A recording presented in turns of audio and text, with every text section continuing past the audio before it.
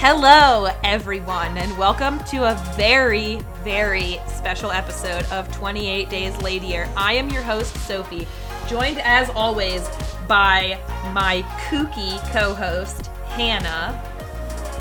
Hello. So kooky's what you went with. Well, so here's the thing. Kooky is not what I was going to pick. I try and sometimes forget to find a fun word to describe Hannah with at the top of the show. So I was like, let me find a synonym for kooky. And when I searched synonyms for kooky, here are some of the words that came up, Hannah, that don't make a lot of sense to me. So you'll be glad I picked kooky. Crackers, nut-like, roughened, round the bend, cockamamie, zesty, soft, alligator, that would have been on point.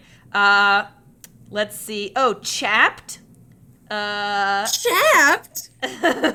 Round balmy, the bend. Balmy, loopy, or wacky. So I feel like I picked a pretty good word. Good gracious. All things considered. But anyway, I know I sometimes say at the top that it's a very special episode, but perhaps no episode that we have recorded thus far has been quite as special as this week's episode of 28 Days Later, where Hannah and I will be joined by our brother, Ryan.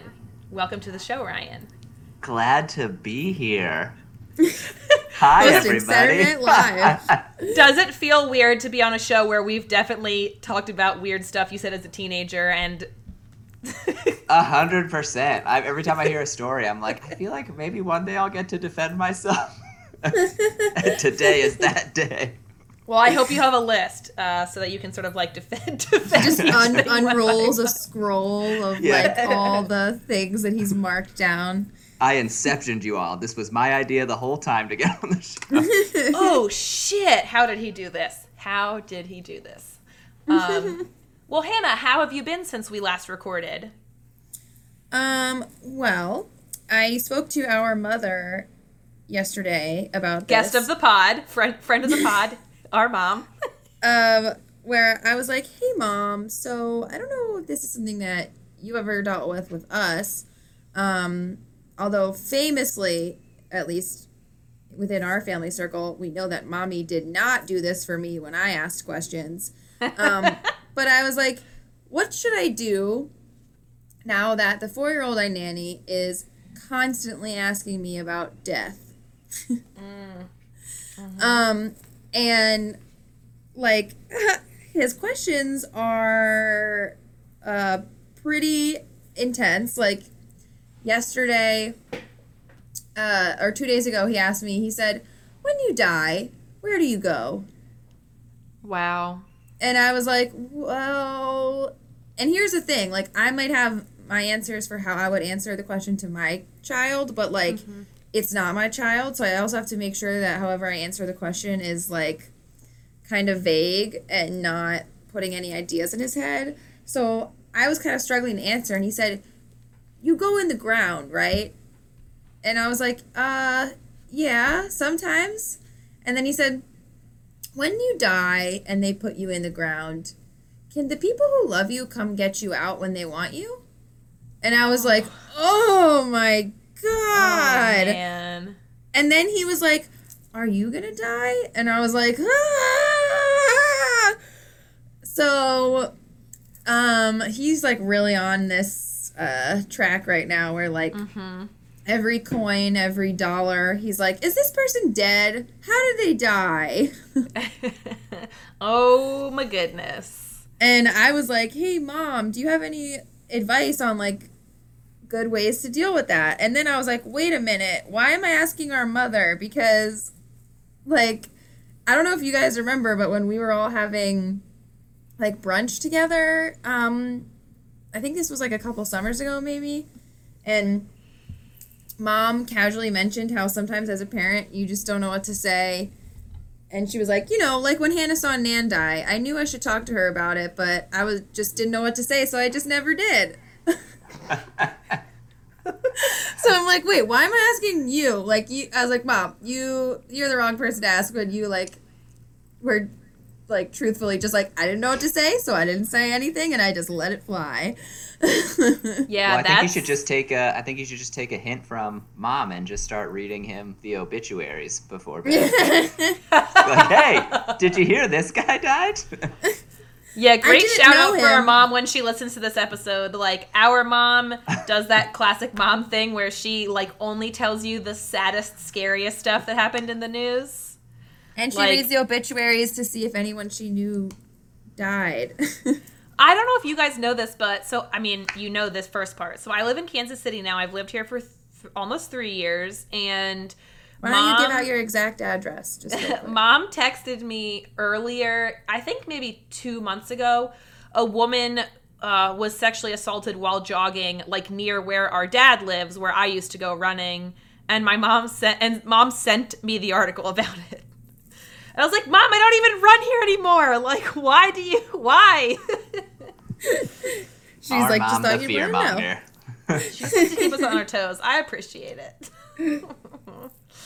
Well, I went to the drive-in last night. It was actually very cute because I lead a weekly, like, Zoom support group is what we call it. It's, like, a lot less formal than that, but sort of people within my office, anyone who wants to can get on Zoom and sort of talk about how they're doing, if anything's stressing them out or whatever. Honestly, more often it's just people kind of, like, letting out some steam because we're all used to seeing each other at work and we're not right now.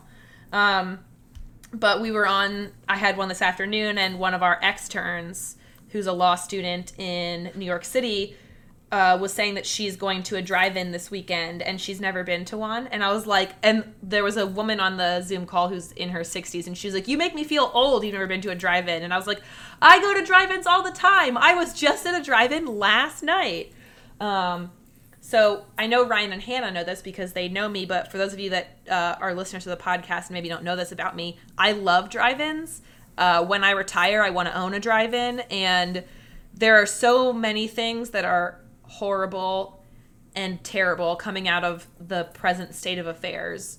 If they're like, one thing that has been a silver lining for me is that drive-ins are doing really well right now, because that's a way. So like, I hope that will carry over when things go back to normal. I hope people will remember that, like, that's a really nice way to sort of like spend time with the people that you love. But my partner and I got a crowler of beer last night and some Impossible Whoppers from Burger King and went to see The Empire Strikes Back at the drive-in. And that sounds it was awesome. a blast. It was super fun. Yeah. Sophie, a dream of mine is, as a retired person or just when I'm older, I want to own a mini golf course. Oh, I do know So this. We need to like, maybe we could collaborate, for combine sure. them. Yeah. Ryan, what do you want to do when you retire? I want to be senile and chase the kids off my lawn. That That's checks what I used to tell my now wife when we first met in college. Well, guys, let's not delay this any further. I genuinely can't remember if this happened on the podcast or afterwards, but when we did the episode on Crawl, Hannah drew the parallel between that movie and an episode of Baywatch, Season 6, Episode 12, called Beauty and the Beast. Hannah, can you give us a brief plot synopsis of the A and B plot for this episode of Baywatch? I was gonna say, so I have a couple different answers to this question because, on the one hand, we've got an alligator sighting early on, and an alligator on the loose that it takes a while for the lifeguards to figure out is a thing, and then they have to try to catch it at the same time as all the female lifeguards are competing to basically be in Sports Illustrated swimsuit edition. Yeah. But I have another theory, which is that early on, Pamela Anderson's CJ is drinking some tea, and she has hives. And I think that this whole episode is a fever dream of hers because there are multiple photo shoot montages that happen that are so many jarring. montages.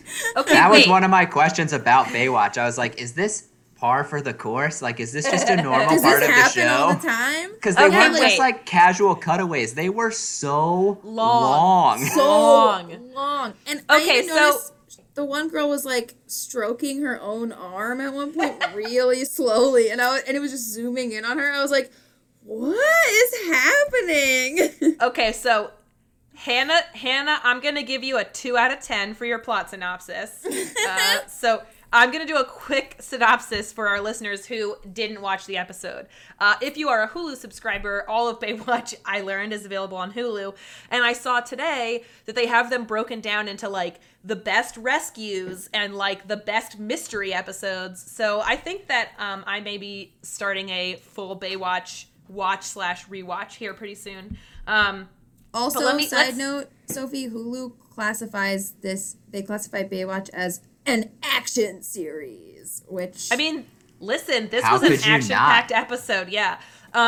Okay, so as Hannah said, the first plot we have going on is that there is some kind of monster that is attacking people at the beach, and we get this opening scene of this guy who I would assume appears to be homeless, and is sort of like in a like an outpour grate off the beach drinking wine and sort of like drunkenly talking to a duck, and then the duck gets eaten and we don't see what eats it, but it gets eaten, and he gets startled and jumps out of the grate, and I'm not gonna remember anyone's name except a couple people because I haven't seen this show in a long time, but the blonde lifeguard sort of pulls him aside, is like, sir, you can't have alcohol on the beach, dumps his wine out, and the guy is like, there's a monster, I saw a monster, and the guy doesn't believe him. So then that plot continues. We have sort of like a guy being attacked, and CJ has to go save him. And so you have that plot going on where they have to close the Venice beach. There's a monster of some kind attacking people. They're not sure if it's a shark or a barracuda. It turns out to be an alligator. So you have that plot. Then, like Hannah said, crocodile. Saltwater crocodile. They call it a gator repeatedly in the episode, which is and they confusing. don't until like they acknowledge that it's a saltwater crocodile, and they're like, "Oh, okay." And then for the rest of the episode, they call it an alligator. They call it a gator. Yeah. So then, like Hannah said, there's this B plot where, I wish I could remember what the magazine was called. That's like a ripoff Sports Illustrated. But Inside Sports. Yes, Inside Sports. So Inside Sports has decided that they finally want to have a real lifeguard as they're in their photo or swimsuit photo shoot, and all the women are like, aren't we not allowed to do corporate endorsements? And they're like, they're going to put some stuff in there about water safety, so it's fine. So you have all these women competing to be the model from Baywatch, and then you have this third plot where Pamela Anderson's CJ contracts the chicken pox. and so you have all these three things going on. So there's a lot going on. There's a lot to unpack in this very short episode. So Ryan, give me like a brief overview of how you felt rewatching the show. What was your experience with Baywatch before this, and what was it like to watch this now? My experience before, I feel like we used to watch it a lot growing up. At least, like, I have that faint memory, but rewatching it, nothing resonated with me at all. And I was like, same. I don't recognize any of this except for the intro. The intro is burned into my brain with the lovely music, slow motion crotch shots of male and female genitalia, and just in your face, this is what it's going to be for the next hour. And I loved it. It was everything that I wanted. Yes, definitely agree. Hannah, what about you? Well, in my notes, off of that, I wrote down about the opening credits. I wrote down opening credits, inspirational music plus butts.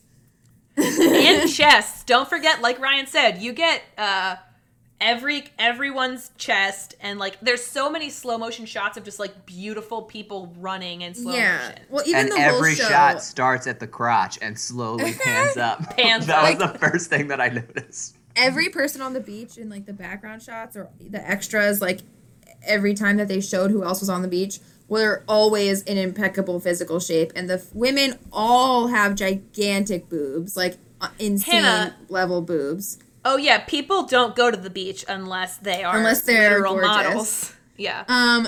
Yeah, so like Ryan said, like I know we used to watch Baywatch when we were kids, and I know we were fans because I was given a CJ Barbie doll. You had not one but two CJ Barbie dolls. Yeah. And I remember that there was some bitterness because I really wanted you to let me have one of your two CJ Barbie dolls, and you wouldn't. Clearly, I'm over it as an adult. Yeah. I mean, that doesn't sound like anything I would ever do. I'm shocked. But yeah, so I knew that we had some history of Baywatch, but like Ryan said, like when I was watching it, I was like, wow, I don't remember like any of this. And I was also like, I can't believe we used to watch this as kids, and I can't believe we used to watch this like as a family. Like this show is so horny. Like, everything about it is, like, over-the-top horniness that, like, none of the women ever close their mouths. The men, if they have shirts on, they don't stay on for very long. Those crisp Everyone's nipples polos. are rock solid. Rock hard nipples that show. Everywhere. Like, I have was in watching the margins it and I was of my just like, notes so much nipple. so much nipple. I was just like, what? How did we watch this? And the fact that all the women are competing to be in Sports Illustrated, and there's like all of them mention on multiple occasions throughout the episode that their dream is to be a model and that they've had modeling experience. I was like, what? I think Baywatch recruited from like underground modeling shoots because I was laughing so hard at all of them being like, this is the dream. This is my chance to make it as a famous model. Yeah. I was like, everybody on this show wanted to be a model. Did I forget about that? Like, so it's really funny that you guys talk about the, like, watching this as kids. I don't ever, I have very few explicit memories of this show, except I remember that Hannah and I both really wanted to be CJ when we grew up, and I remember like I remember a couple of things. One, so we used to belong to a pool when we were kids, and I remember as a kid, like as a young, probably younger than 10, I remember being at Silverside Swim Club at the pool and like being on the playground at the pool. And I remember practicing walking with, like, a really exaggerated, like, hip side to side because that's how they walked on Baywatch.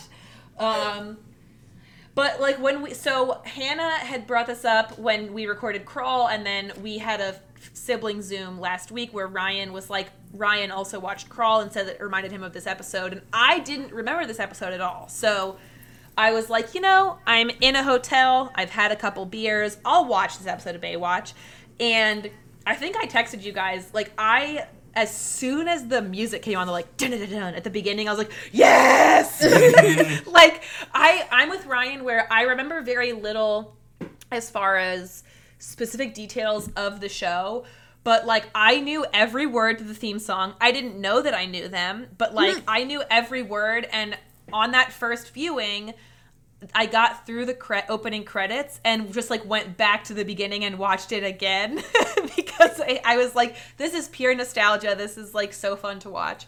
I am really intrigued to talk about this episode with you guys because I feel like, and we all know that all of our parents listen to this podcast, and there were various points in our childhood where, like, I went through a really significant MTV phase, and then I wasn't allowed to watch MTV because it was too inappropriate.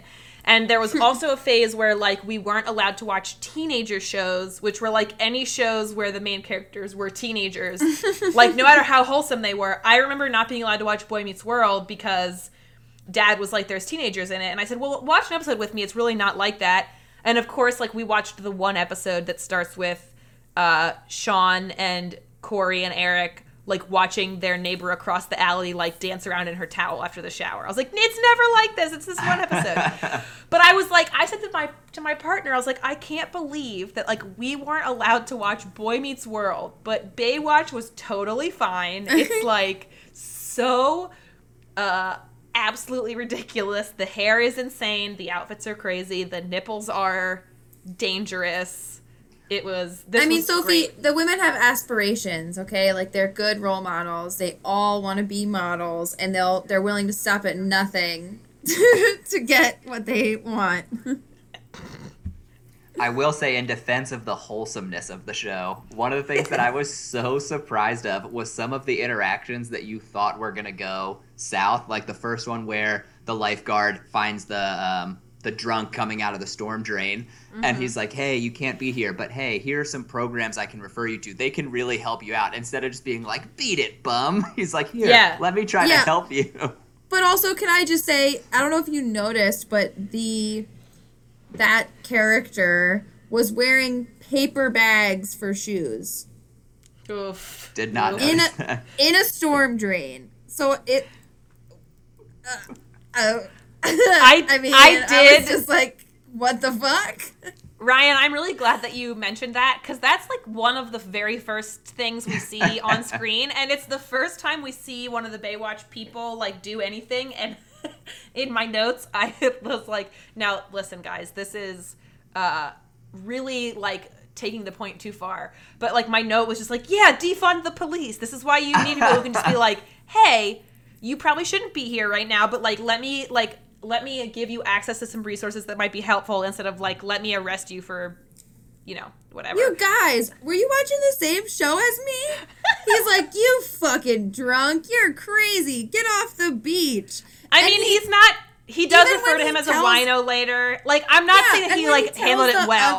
when he tells the other lifeguards, oh, I actually like ran into this wino who told me he saw a sea monster in a storm drain. Right after they said it's probably in a storm drain, and they're like, are you kidding? You can't believe anything homeless people say. Like, their reaction was like, you're an idiot. But the initial suggesting. reaction Yes. was wholesome. The interaction that he had with that guy was like, I'm not saying that he did everything perfectly. Oh he my God. He could have been a lot better, but you have to acknowledge that like we are living in a time period where like as soon as that I saw the like Baywatch truck pull up, my response was like, oh God. So, like, well, I will yeah. say in terms of how the rest of the episode went, like one thing I noticed is that most of the male to male interactions, especially amongst like the Baywatch men, were very like hostile. Like everybody was like, you're an idiot. No, like I'm tougher I than thought you were gonna say No, homoerotic. It was like I also it wasn't did. it wasn't homoerotic as much as it was like they were in constant competition to be like, I'm the one who's right. Macho I'm the one man. who's manliest. So They all I had will to like say outman that each other. yeah. So at least in that instance, that one guy was like nice and seemed like he was trying to help take care of someone rather than just like whip his dick out and prove he was a man.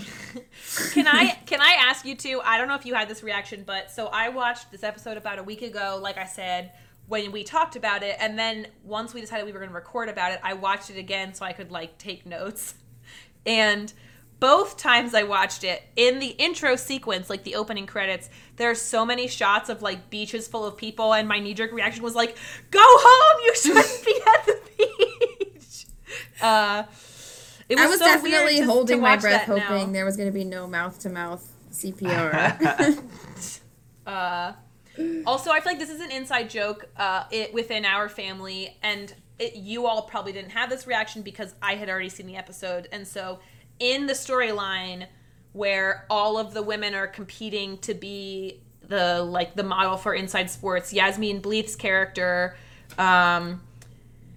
like really, really, really wants to be the model, and she and CJ are roommates. And so we get this sequence. Well, I guess like before I get into my broader point, let's talk about this montage because it's insane. So she's talking to CJ and she's like, well, we all know you're gonna get it because you've already been a model. If you don't watch Baywatch, CJ is Pamela Anderson. So she's like sitting in her lifeguard tower with like her hair is like perfectly tousled and her nipples are insane, and Yasmin Bleeth is like, yeah, Yasmin Bleeth is like, we all know you're gonna get it. And then Pam Anderson's like, what if we both get it? And then No, she like, said, what if they want a brunette? Yeah, she says, what if they want a you don't brunette know, they with might blue want a eyes brunette. and pouty lips? And then Yasmin Bleeth's like, I don't have pouty lips. It was like the way she said it though. She's like, you don't know, they might want a brunette. Like, Hannah was like, ouch. yeah, I was like, oh damn, no wonder. I was like, I want to be CJ because she's blonde. But so they both, I assume this next segment, which is almost 4 minutes long, I assume is like the two of them. I was about to say, did anyone time it? Because I timed it. it. To I timed last it. Forever. Yeah. It's the full length of a song. It's almost 4 minutes, and I can only assume it's the two of them like having a hallucination together. I think it where was the official music video for that song. It's just Yasmine Bleeth and Pamela Anderson, like, quote-unquote modeling. And it's very weird because, first of all, I tried to Shazam the song, and Shazam was like, I don't fucking know what this is. This isn't real. It's like, it is like borderline Stained or like Creed or something. It's like angry 90s butt rock. And you have, like, in every shot that she's in, Pam Anderson is in the same dress, in the same place. And Yasmine Bleeth has, like, 17 different outfits and different hairdos and, like, wigs and all kinds of shit. And I'm wondering, like, why do you think they were like, Pamela Anderson only needs the one, but we're going to really have to... Because she's blonde. They're like, she's blonde, enough said. But the other lady, they're like, we're going to try every different hair color, and then we're going to put her hair up, because otherwise it's just not going to work. No one's going to buy her as a model with brown hair. It was funny because all the clips of Pamela Anderson, like, she's in this, like, skin-tight, metallic, like, silver or black, kind of, like, pleather-looking dress. And she has one of those, like, you know, black plastic neck chokers from the 90s. So the music really fits with what she's wearing, and the way she's modeling, like, it sort of makes sense aesthetically when she's on screen. And then there's a sequence where Yasmine Bleeth is in this, like, beautiful, like, baby blue, like, gown with a gauze scarf. And it's just, like, it is, the cognitive dissonance is really out of control. I mean, at one point she's got, like, a bright red bob on. Yeah. And I was just like, whoa, that is shocking. Yeah. It is super strange. So what that brings me to is, we know that establishes that Yasmine Bleeth's character really wants to win. Pamela Anderson doesn't really seem to super care. She's like, whatever, if they'll pick me, if they pick me, I'm Pamela Anderson. I mean, but we also learn later she's probably running a low-grade fever at that point. Correct. She does end up having chicken pox. But there's a she character was an that carrier.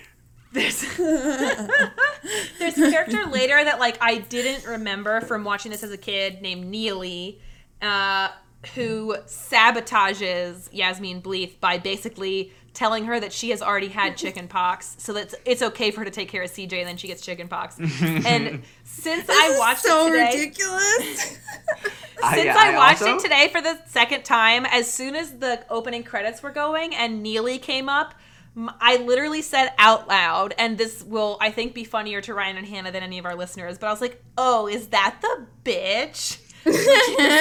A thing Hannah says all the time. If you have, like, a person in your life who just doesn't treat you well in general, whenever you mention them in conversation, Hannah will just go, oh, is that the bitch? And I felt that way about Neely for the entire episode the second time around. Because one time Sophie accused me of not listening to a story she was telling, and I said, yeah, I'm listening. And she started the story over by saying the girl's name, and I went, oh, is that the bitch? Well, I think this whole storyline just goes to my point that this show is a wholesome show meant for children based on the interactions with strangers and everyone's petrifying fear of chickenpox. Like, the chickenpox was everyone was terrified. Like, no one was like, oh, I've had it, it's fine. Everyone was like, oh my God, the chickenpox. Yeah. David Hasselhoff, jumped back. Yeah. If you're an adult and you didn't get it as a child, it could turn into shingles. And friend of the pod, Pat, and Sarah have had shingles, and it sounds horrible. But, like, David Hasselhoff is later swimming in water where he knows there's a crocodile. Yeah. At the mention of chicken pox, he jumped out of the room and was like, get the fuck away from me. All right, that's a very fair point. I'll take it. Does one of you want to describe for our listeners? Ryan, I would love to have you describe for our listeners our first sequence where we see someone get attacked by the as yet unidentified monster. So this it wasn't the surfer. This was just a guy out in the water, and he's with possibly his girlfriend, who's trying to convince him to come back because he's too deep.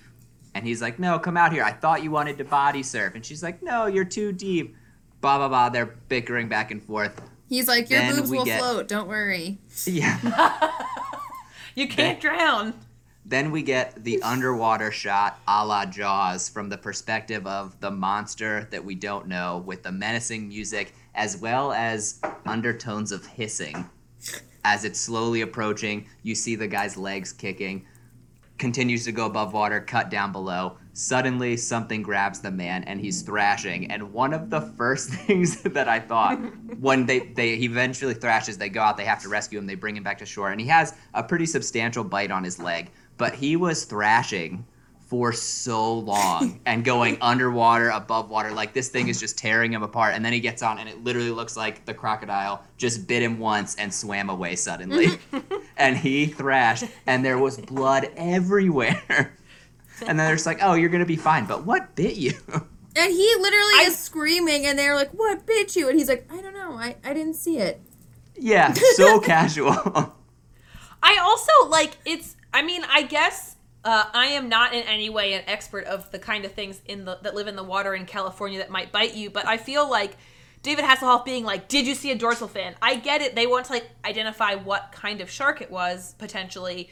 But, it feels pretty probable that it was a shark. So the fact they don't... I get that later on, they're the bite radius wasn't big enough. All that makes sense. But, at the time that it happens, it feels like they're already, we know it's going to be something else, so we have to keep it vague.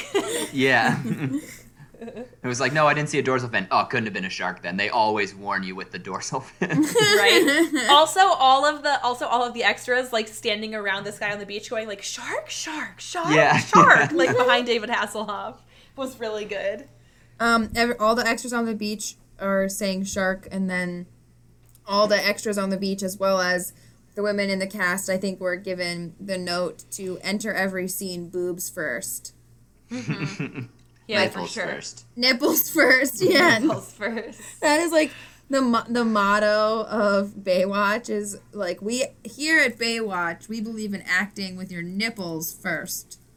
You and react with your nipples, you act with them. I'm gonna make Hannah tell the story, but Hannah, we both had an experience with our mom at a beach where she became concerned and wanted us to get on land. And I didn't realize at the time that happened that she was quoting Baywatch. But watching Baywatch, when David Hasselhoff's we're going to take this injured guy we're going to take him to the doctor. Hey, Yasmin Bleeth, I need you to, close the beach. And she's running up and down the beach yelling, everyone out of the water! And I just thought of our mom, who, Hannah, do you want to share that story? Because I feel like your perspective is a little bit more fun than mine. I don't even know what happened to me. My perspective, there's a black hole. It was we were walking into the water in Florida, and... We were already in the water. We had, safely stingray shuffled into the water, and we were in, lower chest deep water, just kind of, hanging out. And all of a sudden, we see, a shadow nearby, and Mom kind of turns and just starts going, out of the water, out of the water, everybody out of the water, out of the water, out of the water, as she's, shuffling.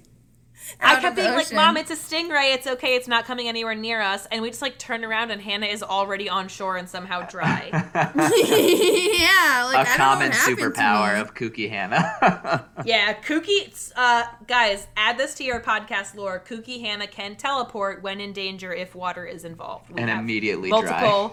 multiple experiences. It's never when I want to, though. When I'm high and I really just want, wherever I'm at, I just want to be home in bed. I try to teleport really hard. It never works. Wait, is that why you're always high, sticking your hand in water? You're maybe if there's water, I will get home.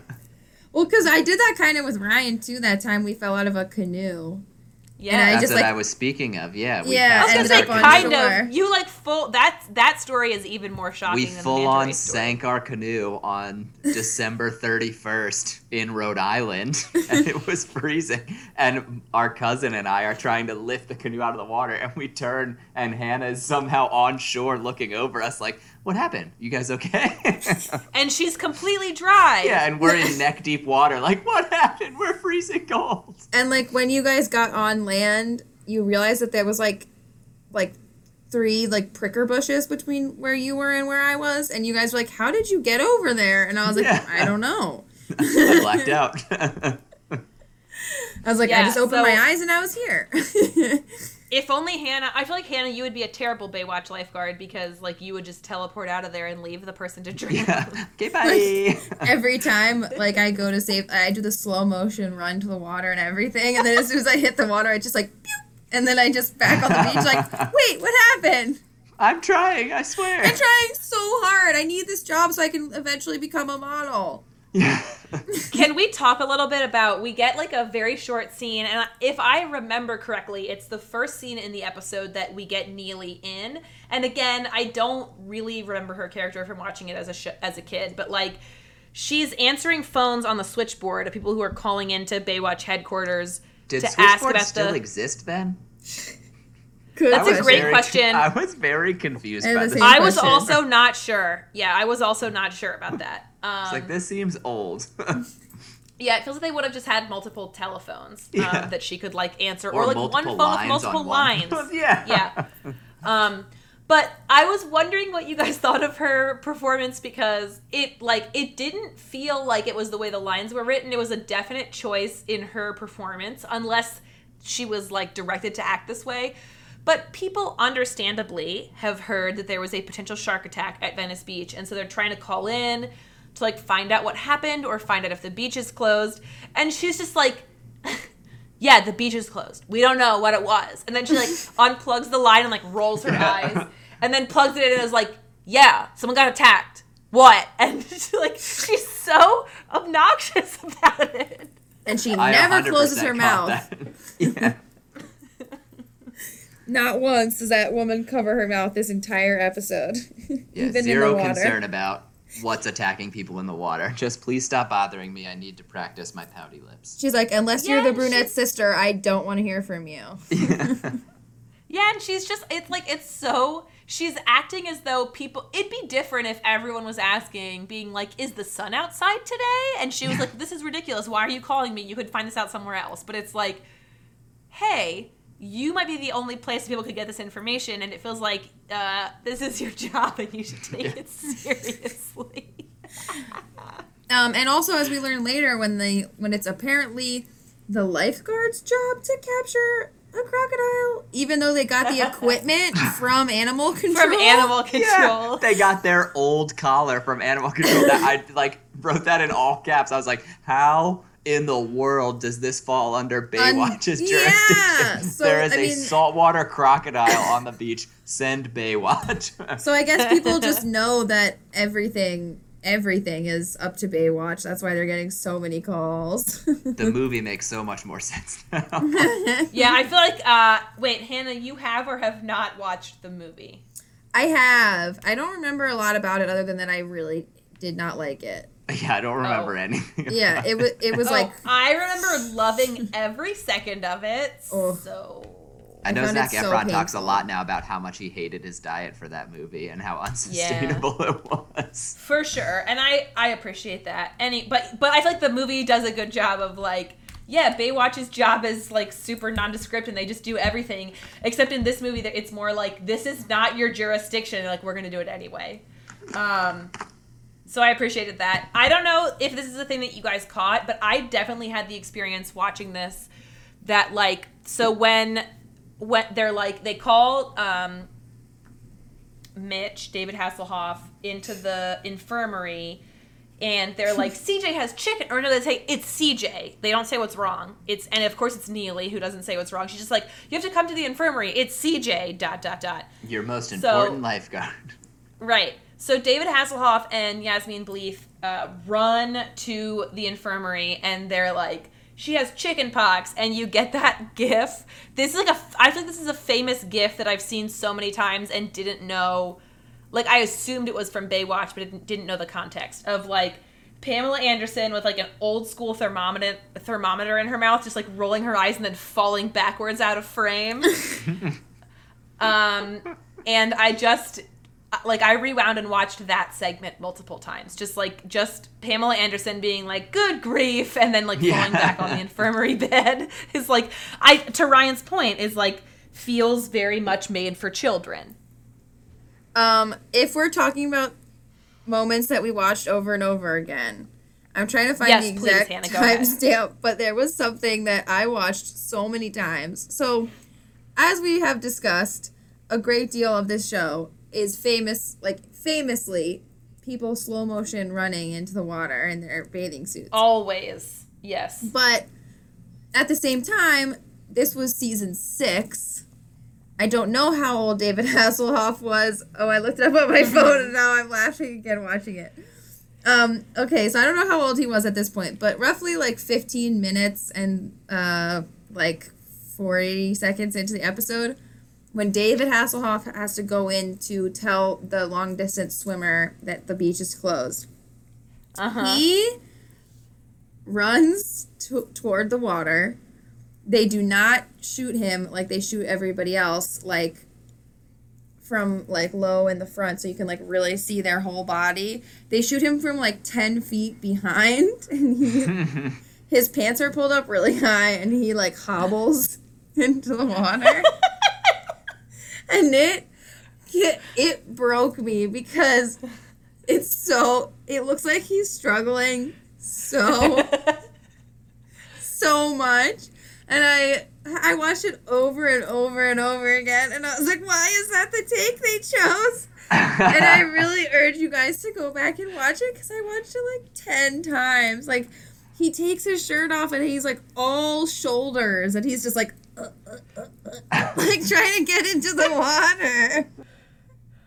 We're going to do this right now. I'm pulling this up on the phone so that we can all watch it together. The way you're describing it, Hannah, I don't know if this is accurate or not, but like, I guess I'll wait and see. I'll tell you if I feel like I pictured it accurately. It makes me feel like if I was in Baywatch, it's how I would run into the water. I'm picturing Wreck-It Ralph. I don't want to fall. Like, or it's like, oh, the sand is hot. Like, he's just kind of like, So, Hannah, it's like you at senior week where you got burns on all your feet from the hot sand. First day of senior week, took one step onto the water and burned every single one of my toes. Wait, onto the sand, right? You burned your feet on the sand, not the water? Yes, of course. No, she walked onto the water. We've discussed her abilities. Also just looks awkward to watch him run when everybody else has been running in slow motion beauty shots, and his is just kind of like, get my shirt off. This is really good. It's not quite as exaggerated as I thought, Hannah. I thought maybe he was gonna look like he shit his pants and he was trying to run without letting anyone know he shit his pants. Like, he looks like he really has a hard time getting his shirt off. Yeah, he's like, oh. It's also slowly scampers. Yeah, it's a scamper. It's not a heroic run. It's a scamper. It's like a slow scamper. That's a really good way to describe it. When everybody else's shot toward the water is like an exaggerated close-up of their body in slow motion, and then his big moment is like from a distance, scamper. From behind, and not slowed down at all. It's just like jarring. I was like, man, the Hoff was like getting tired of the run at this point. Well, Hannah, I'm glad you brought up this scene, because the other thing that the thing that I pulled out of this was, again, how polite the conversation was between David Hasselhoff and the swimmer who was on the beach. I was like, in 2020, there is no way that this would have gone the way that it went. It was literally like, he walked up, he's like, hey, the beach is closed, you can't be in the water. And the swimmer just pops his head up and goes, oh, I'm so sorry. I didn't know. And then he's like, all right, hop on the jet ski. And he just climbs aboard. I was like, this would have been a screaming match. Police would have been called. Yeah. Someone would have drowned. Someone would have been like, it's my right to be here. Yeah. Yeah, if this were 2020, that long-distance swimmer would have gotten eaten by an alligator while arguing that, like, it was his right to be in the water at a closed beach. Yeah, for sure. I don't know if you guys felt this way, but, like, talking about the episode as a whole, it just felt like I think we've talked pretty significantly about the different plot lines that are going on in this episode. And, like, the tonal shift can be really jarring. Like, we go very specifically from, like, watching people get attacked and almost die to, like, and now look at all these hot women trying to pose, or like, and now look at how funny it is when these beautiful women have chicken pox. And I felt like I was gonna get whiplash, like the way that the tone just like jumped around throughout the episode. And I'm like Ryan. I know we watched Baywatch a lot. I don't have a lot of like concrete memories of watching it. I feel like this was probably their shtick all the way around, was to like if you're going to do something serious, throw in a B plot that's like kind of zany. But it was like, especially watching it now, it doesn't age well, the parts that are like slapstick humor with the parts that are like really gritty, like beach drama stuff. It's really strange. And remind me, before the hunt, like the actual, when they realize what's going on and they go to find the crocodile, there were only 2 like actual attacks. There was only one. Well, like, the it second almost one, gets a kid. The boogie board got bit. Yeah. Yeah. But we cut right from that kid almost getting eaten by an alligator to like that really skeezy inside sports guy interviewing all the Baywatch women, and they're all like, yeah, and it's hilarious because he's asking all of them like, have you ever done photo shoots? Have you done lingerie photo shoots? And every single one of them is like, yes, because we're all aspiring models who just got this part-time job. And he also says multiple times during that scene, it's sexy but classy, you know, that kind of thing. Yeah, he really creeped me out. He also kept being like, and you like that stuff? And it's like, ugh. It's real gross.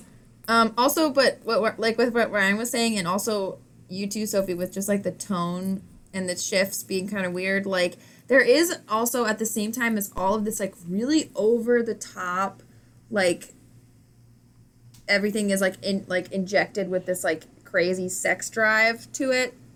Mm-hmm. Everybody when they speak is like oddly formal about everything. Right. Like even when they figure out that it's a crocodile, when they're like, how could a crocodile be in the ocean here?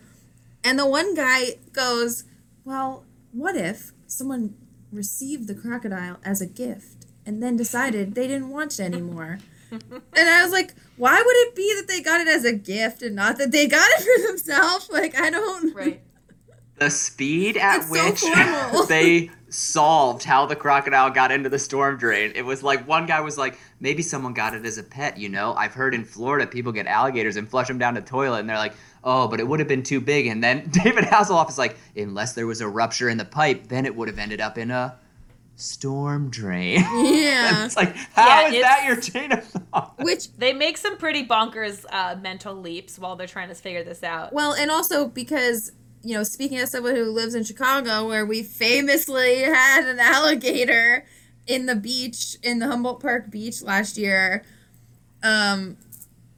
it would have made so much more sense to just be like, somebody had it as a pet and set it free, than to be like, someone was given it as a gift, but then they didn't want it, so they flushed it down the toilet, and then there was a ruptured sewer pipe attached to that toilet, and that's how, and then it got into a drain pipe, and then into the ocean. Like, I was just like, what? And everyone immediately accepts it and was like, yep, this is it. We figured it out. We've solved the mystery. They're like, wow, Mitch, you've done it again. Yeah.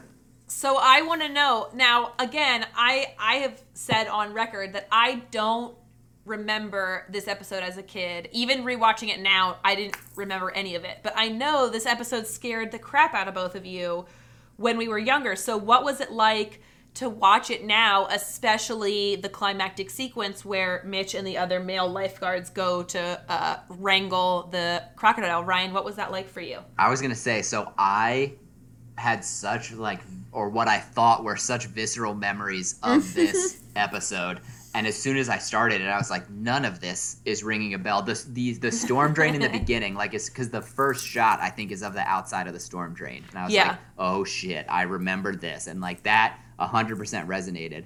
Then nothing. And then as soon as they get back, not even when they're, like, walking through the storm drain, but when they eventually get back into, like, the cave portion of the storm drain, that's when I was like, I thought this was, my memory was that the whole episode took place in that cave. Like, it was just them battling this crocodile in its lair. And I was like, oh my God, this is what I remember when they finally got there. So that's Ryan, what you're saying is you wanted it to be Crawl the whole time. No. Absolutely. I had the same experience. Like, I remembered the storm drain from the beginning very much, then nothing in between, and then when they got into the cave part, I was like, oh yeah, and I remembered them being I was like, I know they get into the water at some point. Mm-hmm. But yeah, it's the same for me. Like, those two aspects of it were, like, just completely, like, drilled into my memory, but everything else was disappeared when calculus was introduced to me. Part of me feels like I'm conflating it with, like, an episode of something else, but I'm like, I feel like what other show would have had, like, this similar of an episode? But my memory of the episode was literally, like, that the crocodile kept pulling people into the cave, and they were trying to figure out, like, where they, like, the whole time, everyone else is trying to figure out where they were, and then the people in the cave had no way of getting in touch with. Like, that was my memory of the episode. So when it turned out that the cave is literally the very end, I was like, man, I blew this so out of proportion in my mind as a child. Well, and Ryan, did you remember it at all as, like, being that the cave was, like, underneath of a boardwalk? No.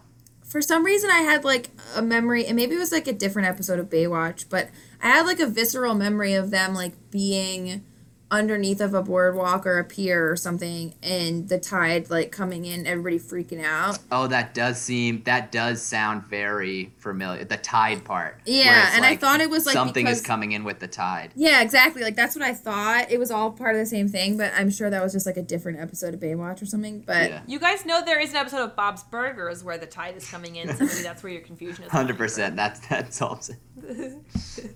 I would, now that I mentioned it, I would love to see a Bob's Burgers Baywatch crossover. Like, oh, that'd be a dream. Somebody make that happen. I want a Baywatch episode of Bob's Burgers. Do you think in 20 years there'll be some people having a podcast, watching an episode of Bob's Burgers, being like, can you believe we used to watch this with our family? It's so crazy.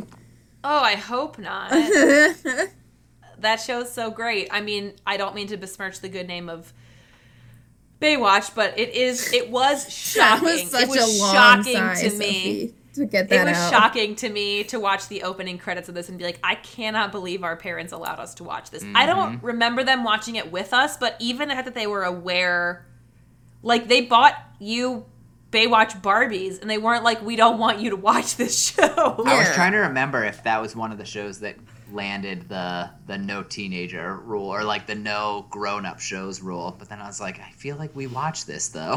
Yeah. We did watch this. I mean, we watched this once that pairing of adults happened, because that's when Hannah got the doll. And I feel like that's crazy because that was in the same time period that I was told that I couldn't watch Boy Meets World, and Hannah, there was that show on Disney Channel that was about EMTs. In a heartbeat. Yes. In a heartbeat. And Hannah with asked, the online game. Oh, Yes. that show was so... I love that show.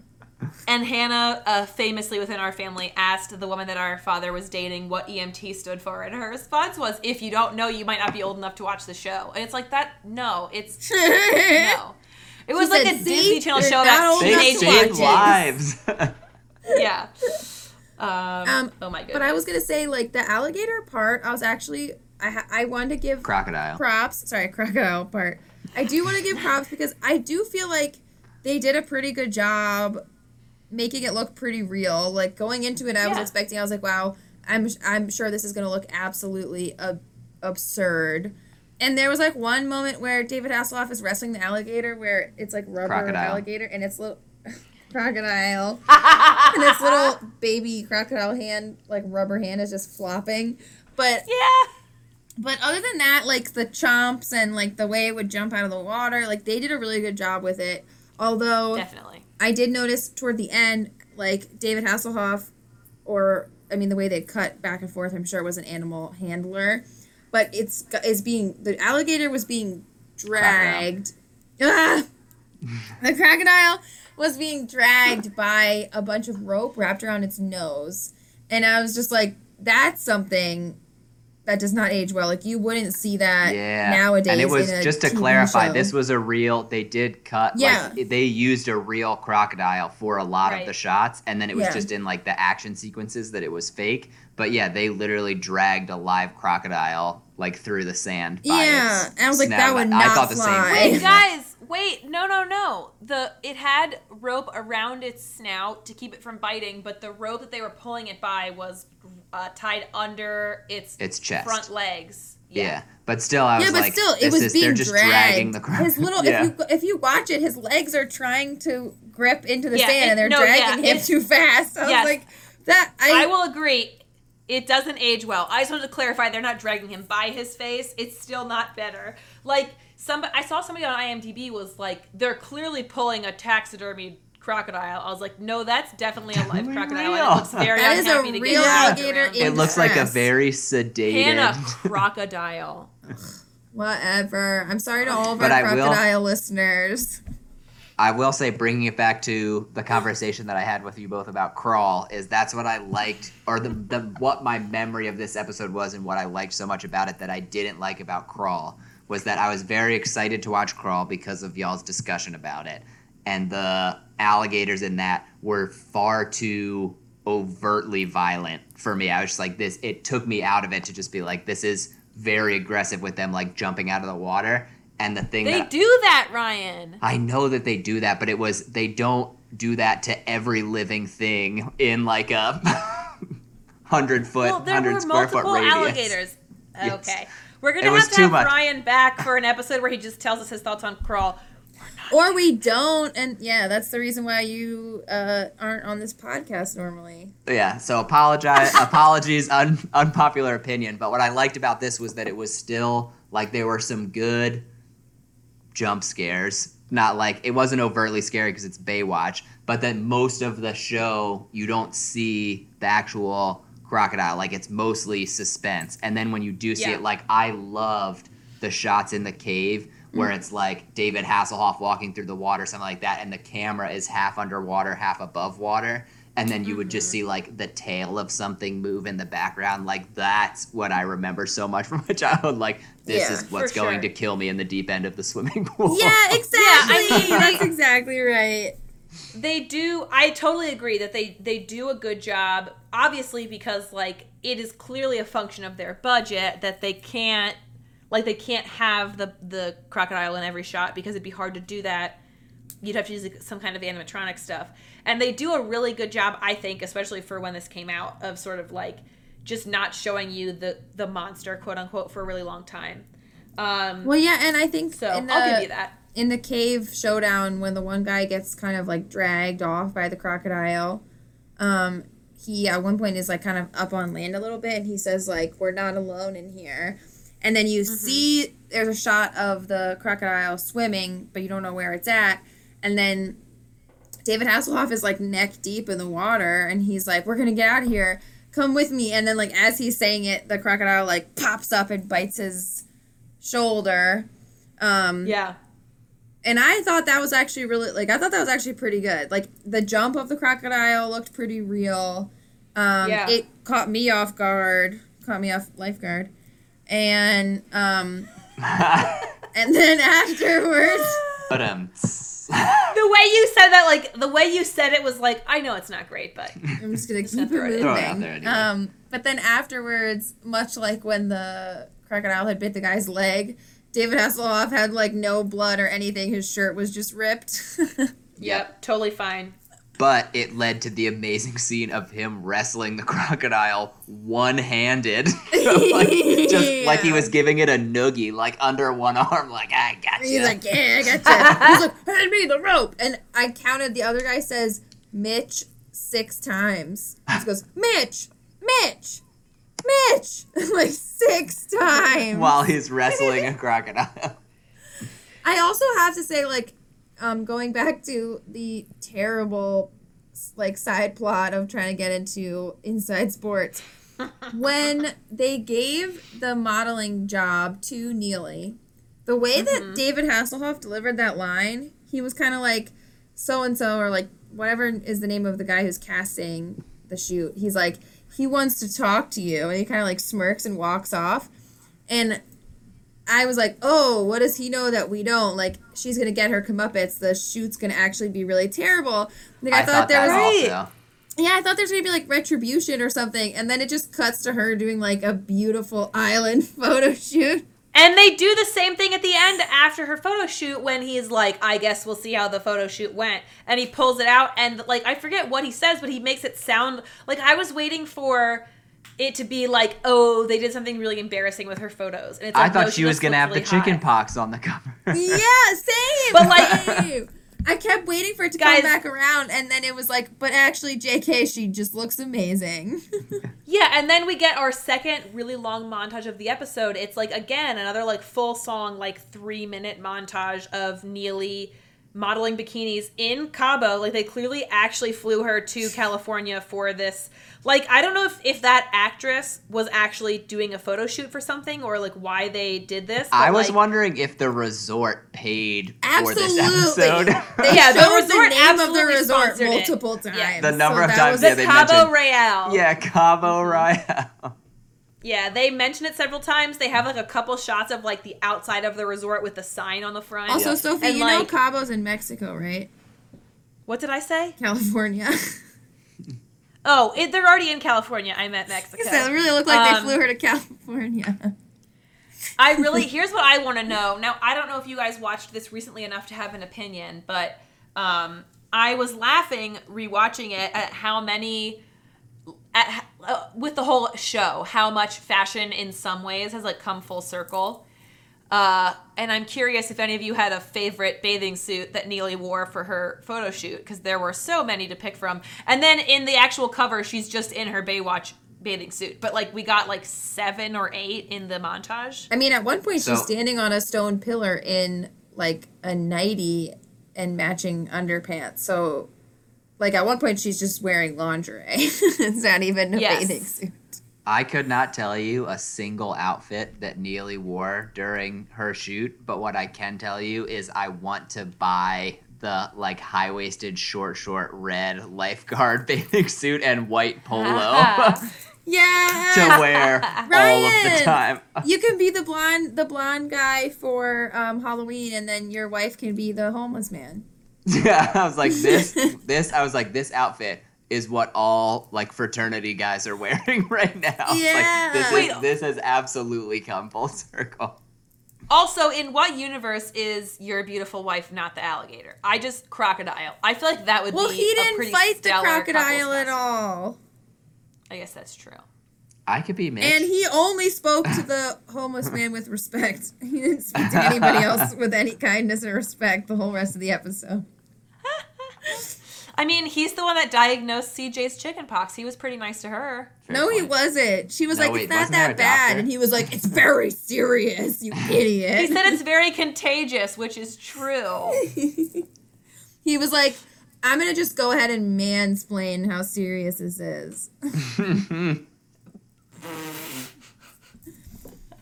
Oh my goodness. So, Ryan, I know that you've heard the show before, and as you know, we typically review films and not episodes of television. But since it's your first time joining us and you brought us this amazing piece of culture, we're going to let you go first. How many Bloody Marys out of 5 would you give Baywatch Season 6, Episode 12, Beauty and the Beast? I can't give it a full 5 because 5 would have been my memory of the whole episode taking place inside the cave. So I'm gonna go 4 Bloody Marys, obviously with a crispy slice of thick, not even bacon, deep fried hog jowl, which is basically super bacon, Whoa. dunked inside and made with bacon infused vodka. Damn. That feels like as close to 5 as you can get without being a 5. Exactly. It's 4 with a little extra. I like it. Hannah, what about you? Well, I would say that to answer your earlier question, I would want Neely's bathing suit that has suspenders on it. Obviously, that's the Incredible. one that I would want. And then also, I don't know, like, it's kind of funny, but I have to say that for me, this experience was enjoyable, but also, like, watching a lot of this, I was also just, like, I felt itchy. Like, I felt like a lot of the clothes they were wearing were probably itchy, and a lot of the way that people were acting were making me feel itchy, and, like CJ's chickenpox was so contagious that you got it through watching the episode. either that or I just felt like everybody who made this show probably had crabs at some point, and, like, that made me itchy. And it was sort of like how I feel like I've been having a lot of conversations with people a lot right now about how, like, certain aspects of institutional racism is, like, so ingrained in society that it shows up in all different kinds of media in different ways. And a lot of times it might not even be intentional by the people who made it, but it's just, like, it's everywhere and it permeates everything.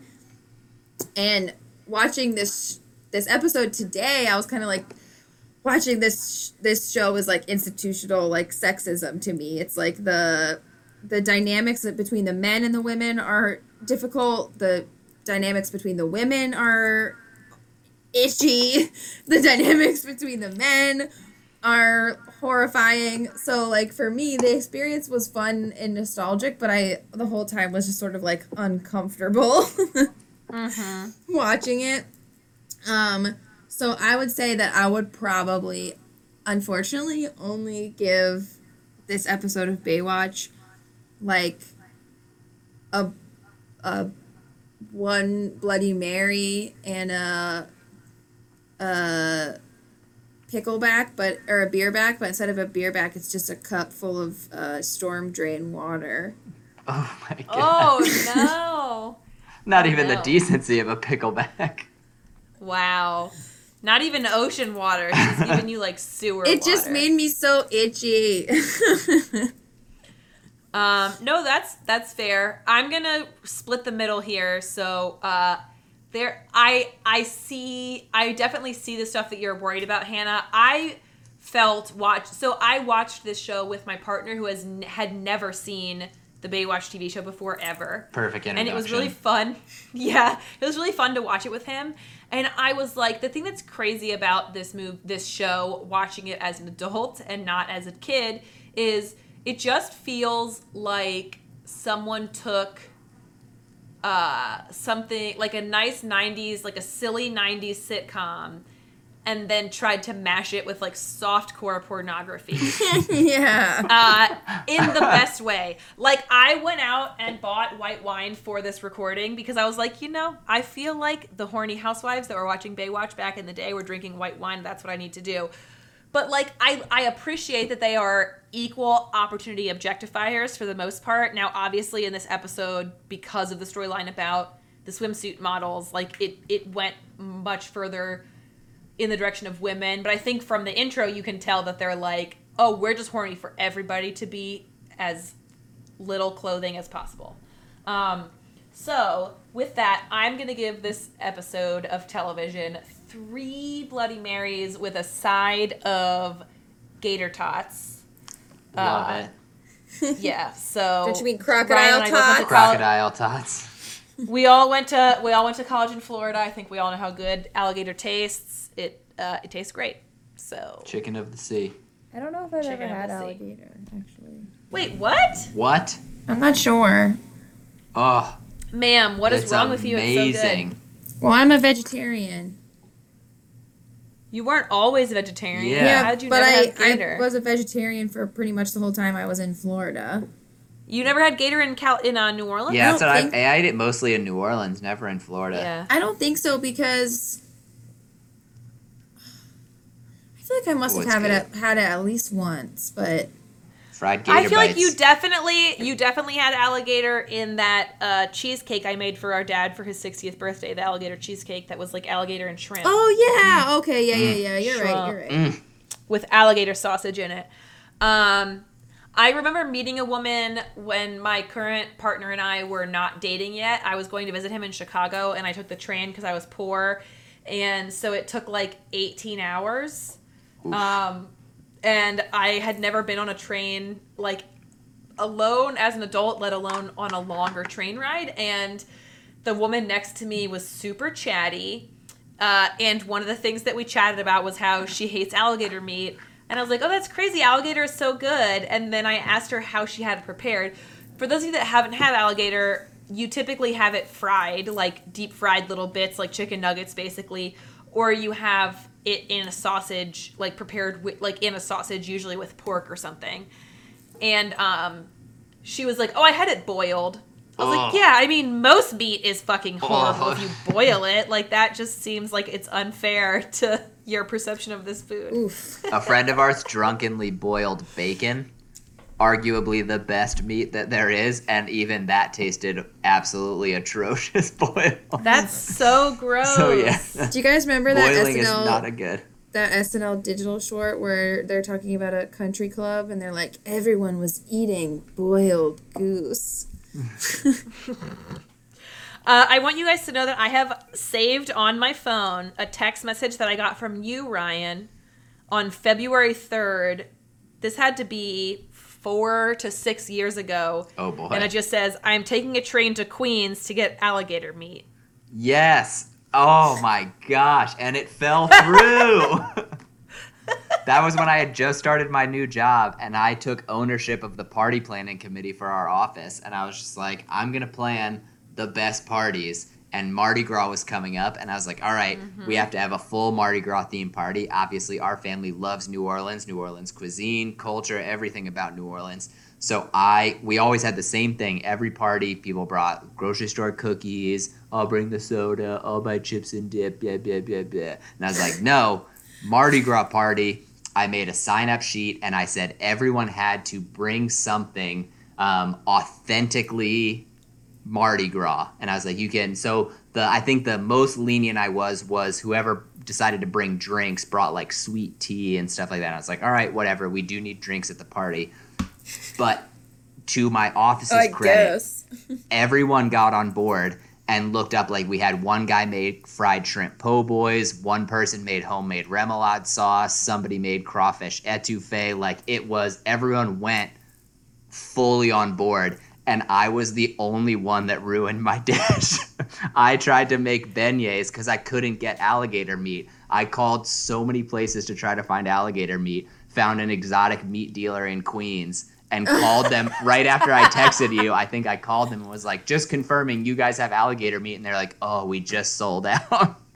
So I tried to make beignets, and they were crunchy on the outside, soft raw dough in the middle. Oh, no. Oh, no. Oh, no. You got to do what I did for our dad's 60th, which was order alligator sausage from Louisiana and have it shipped to you overnight in like a cooler. Also, yeah, I remember Ryan, I was trying to don't do that. save It was money, absurd. and I called. There was a Cajun restaurant opening like 2 blocks from our apartment, and I called the restaurant to be like, hey, you guys have alligator on the menu. Where do you get your alligator? And the head chef, they were like, well, let me try to figure out. And the head chef picked up the phone. He was like, what are you trying to make? Told him our whole backstory, like all the stuff with our family. He's like, listen, man, I really feel for you, but I can't tell you where I get our alligator. And he was like, and anyone you call isn't going to tell you because it's so hard to get up here, and people guard their sources. Like, it will kill them to give it up. And he was like, so I'm so sorry. He's like, if you want to come buy some dishes to bring with you, like, I'll gladly work with you, but I can't tell you where we get our alligator meat. Yeah, Dang. I was going to say, Ryan, like, if the exotic meat store in Queens was like, we just sold out of all our alligator, I think it's way more likely that, like, they couldn't find a homeless person to murder or something. So, like, I think you dodged a bullet. They were out of sewer alligator. They were out of water rat.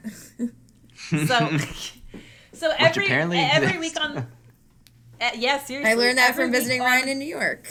Yeah, but we found out that was just a squirrel. I'm still not 100% convinced they exist, because the only one that I've seen, my wife was like, this is 100% a dead water rat. And it was disgusting. It was a dead rodent on its back on a dock.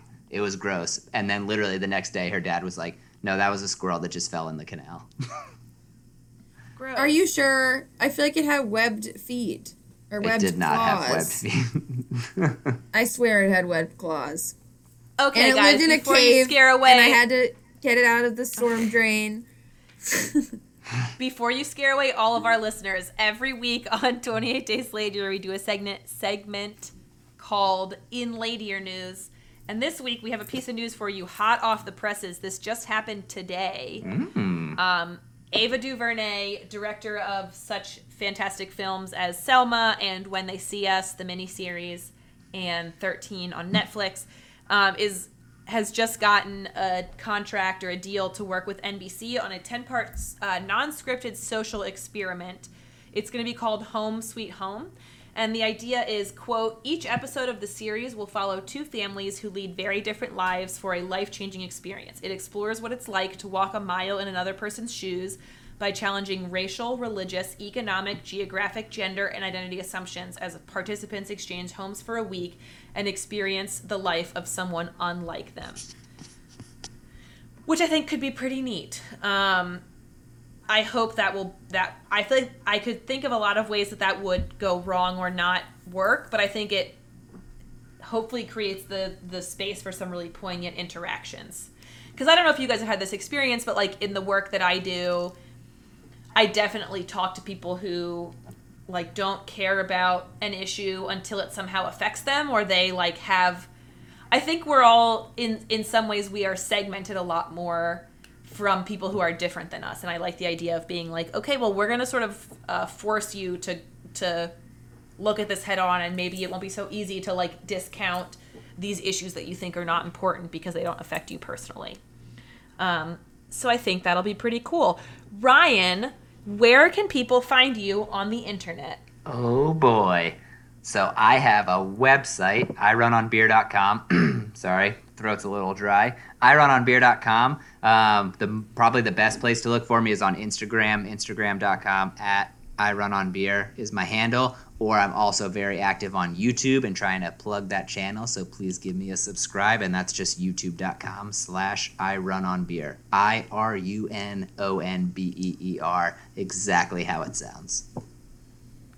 Stellar. And y'all should follow him whether you run or not, because the content is pretty fun either way.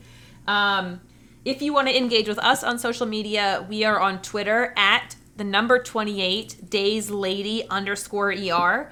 You can also send us an email. We'd always love to hear from you guys. And that email address is 28dayslater@gmail.com. Hannah, do you have anything you want to say to the listeners as we go off into the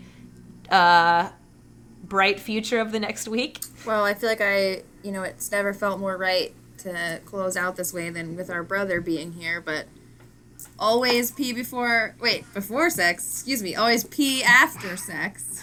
Always pee during sex. Oh, no. Mistakes were made. Oh. Clink. Clink. Clink. Always pee during sex.